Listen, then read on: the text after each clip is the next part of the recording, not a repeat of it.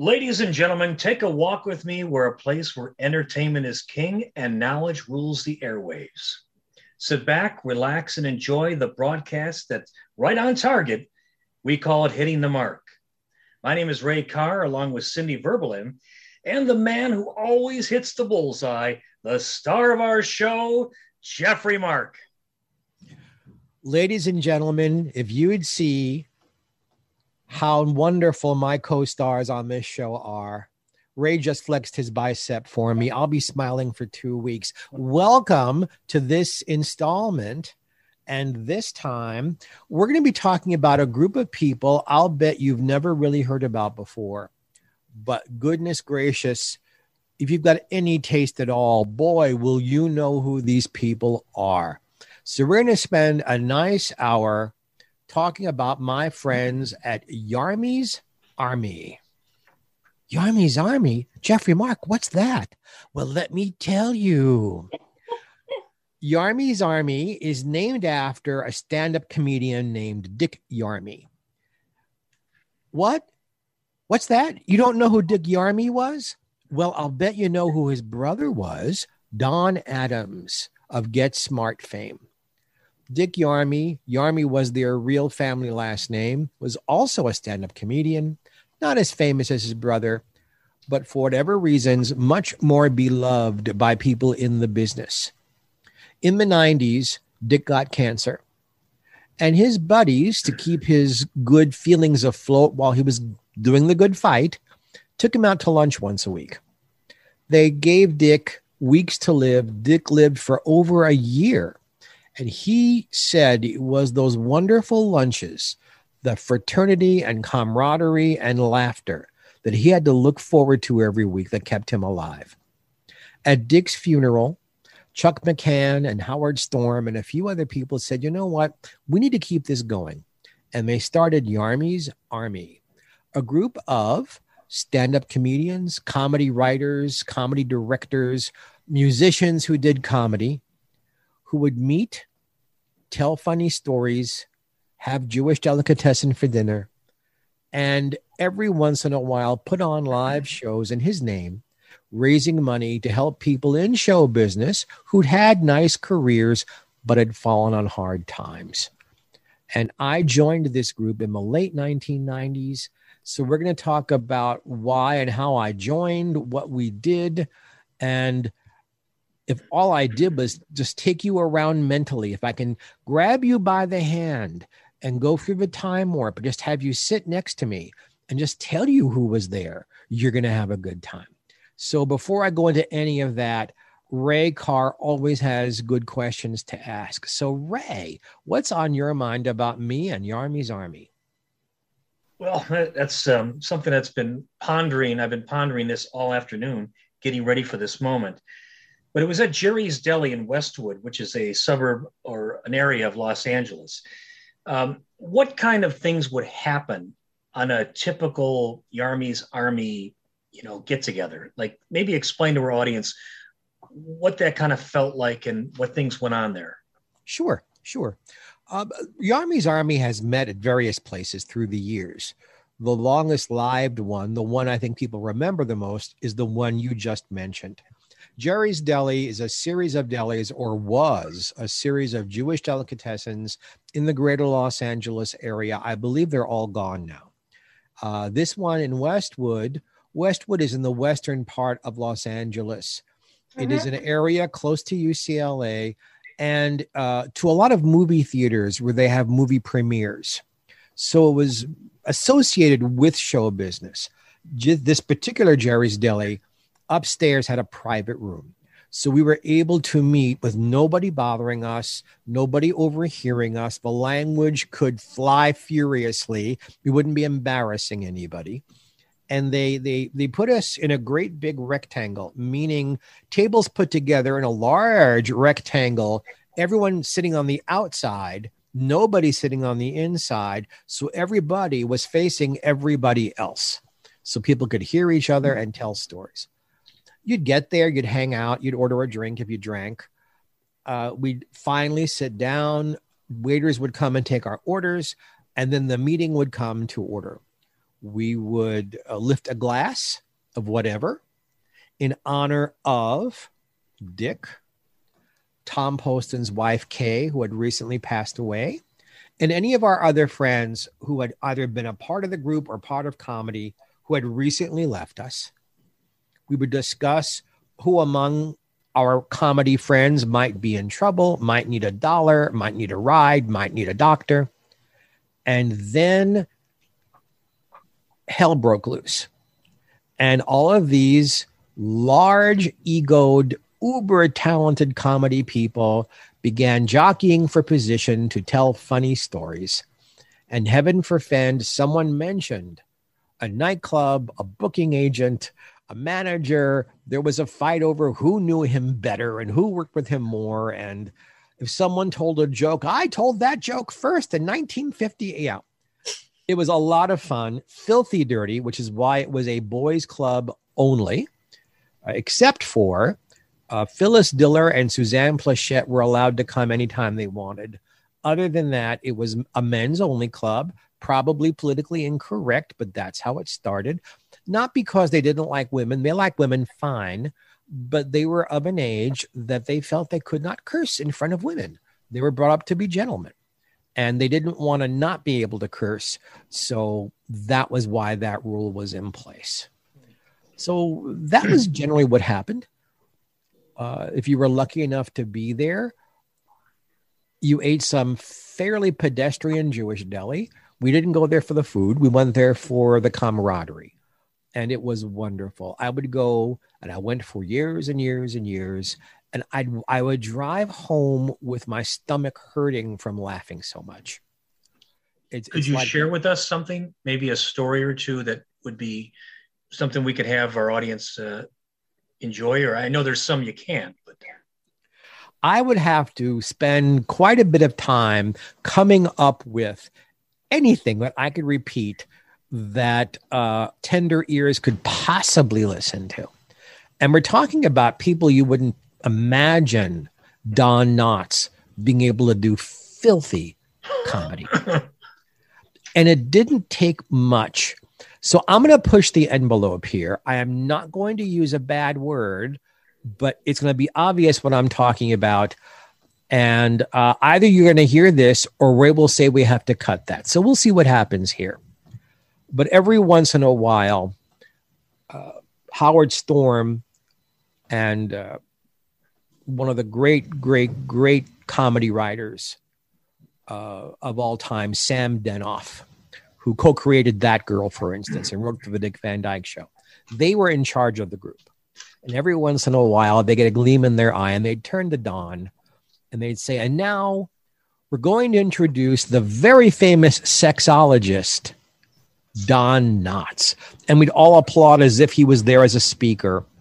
And he would not get entirely out of his seat, but he would just crouch up, raise a finger in the air, and said, I'm a big fan of a red bush. Now, let me tell you why. And just that sentence coming out of that face, no one could breathe for 5 minutes. When Don Knotts passed away, there was a memorial service for him at the Writers Guild Theater in Hollywood, in Beverly Hills. And we sent this huge bouquet of flowers, and the card said, from your fellow red bush lovers. It was just a thing. I mean, you wouldn't like, how many times could he do this and make you laugh? The answer is, every single time he did it, we fell apart. So wow. That's about the most gentle thing I can. Everything was filthy comedy, or it was reminiscences about a particular nightclub or connections to the underworld that won't be particularly funny or interesting because you don't know the players. But the humor was a little insulting, very dirty. The non-humorous stuff could sometimes be very real and dramatic. People cried at these things sometimes. I'll share a cry with you because it's not dirty at all. Shelley Berman, the great Shelley Berman, was one of our regular people. First of all, for Geoffrey Mark, to show up and have this man kiss me on my cheek, pinch my cheek, and say, "Hello, boychik," to me. Boychik is Russian for like an affectionate term for a younger male to whoever you are. And Shelley was very religious, Jewish, spoke Yiddish fluently. And just to have myself be recognized by a giant like that. But we were talking one night about, like, I think the question put out was, what do you regret in your career? What was a moment in your career like you wish that hadn't happened? And for Shelley, the big deal for him was that there was a television documentary done in the 1960s about comedy.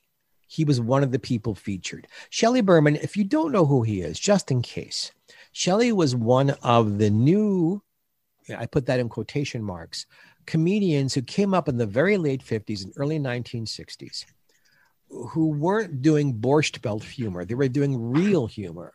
They were doing new humor. They were doing intellectual humor. And Shelley hit big doing comedy records and won a Grammy Award for that. So all of a sudden, out of left field, here comes Shelley Berman, and he became an enormous star. He was a top name headliner in nightclubs. He was on the Judy Garland show. He was on the Ed Sullivan show. He was on every variety show there was. Well, they did this documentary. If you have to pick out, like, what's a detraction for someone, what can you say about somebody that wasn't wonderful? Shelley had a temper. And the documentary caught Shelley acting out his temper. And his bookings got canceled everywhere. And instead of being a huge star and an icon, he went to being a well-known working performer. But his records stopped selling, and it took him a long time to build his career back up again.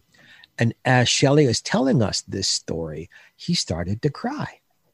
Well, you're in a room with 30 men. There's no women there. There's no one to, give him a hug or a hold.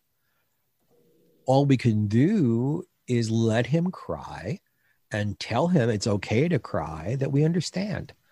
There were personal moments like that quite frankly stick with me longer than any particular joke. Not that we didn't laugh constantly, but when the men chose to share from their hearts to the only other people who would understand what they were talking about, other people who were peers, those are the moments that really stand out to me. I was going to ask the people that you helped, how did you determine, which people to help and which ones you kind of overlooked a little bit?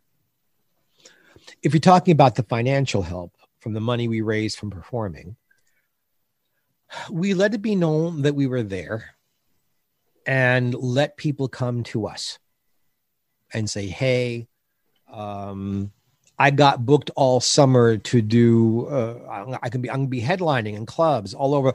My car broke. I can't afford to fix it until I work, but I can't work unless I fix my car. Then we would, all right, we'll pay to repair your car for you. I'm living someplace I can no longer afford. My landlord doubled my rent, which used to happen a lot. But I found a better apartment. I need money to help me move. And then I could be financially independent. We'd help that person. We couldn't buy houses for people. We couldn't, we weren't making hundreds of thousands of dollars. We couldn't finance someone's cancer research. We could do smaller things, car repairs, paying rent, buying some wardrobe to perform in, paying for musical arrangements to fix somebody's act. We could write material for people who needed the help, that sort of thing. But the other part of the question that you didn't really ask is there was more help than that. And the help came from me, if I can sound egotistical for a moment. I, very soon after I joined the group, and I'll tell you the story of how I joined in a minute, became the guy. I didn't run the group, but I kind of swept up afterwards. So every month, this is a once a month deal, I would call the entire membership. Hey, Remember, Tuesday night was the second Tuesday of every month. Tuesday night, remember to go. Here's the address in case you've forgotten. Do you need a ride? Do you have food in the house? Do you need a doctor? Are you taking your medications? Not because everybody was poor, but because everyone was getting older. I was the youngest person there. When I first started going to Yarmy's Army, I was about 40. And I was a kid. There were people in their 80s already when I joined at 40 who had wonderful careers but weren't working any longer, or their wives had died and they no longer had somebody in the house taking care of them. They were too embarrassed to get a caregiver, or they couldn't afford to get someone in the house. It wasn't that they didn't have money, they didn't have transportation, or they were just embarrassed to ask. So I took all the embarrassment out of it. I let everybody know that I was asking these questions of everyone. The richest people there, I asked the same questions. Do you need help from me this month? And if it was more than I could handle, then I went to Howard Storm and I went to Sam Denoff. Hey, we need to put some money into this. Or we need to get someone, like we need to hire someone or help hire someone. So more of my time was actually helping the members than the outside people. I can't and I won't tell you who the outside people were. Some of them are still alive. I don't want to embarrass any of them.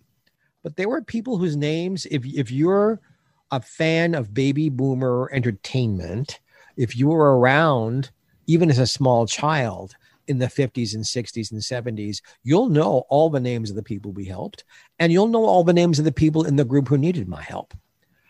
Just know that it was given. It was given with love. It was an honor for me. Hey, it's Kaylee Cuoco for Priceline. Ready to go to your happy place for a happy price? Well, why didn't you say so? Just download the Priceline app right now and save up to 60% on hotels. So whether it's Cousin Kevin's Kazoo Concert in Kansas City, go Kevin, or Becky's Bachelorette Bash in Bermuda, you never have to miss a trip ever again. So download the Priceline app today. Your savings are waiting. Go to your happy place for a happy price. Go to your happy price, Priceline. This is Hitting the Mark. I'm the Mark, Geoffrey Mark, and I'm here with my great friends Ray Carr and Cindi Verbelun.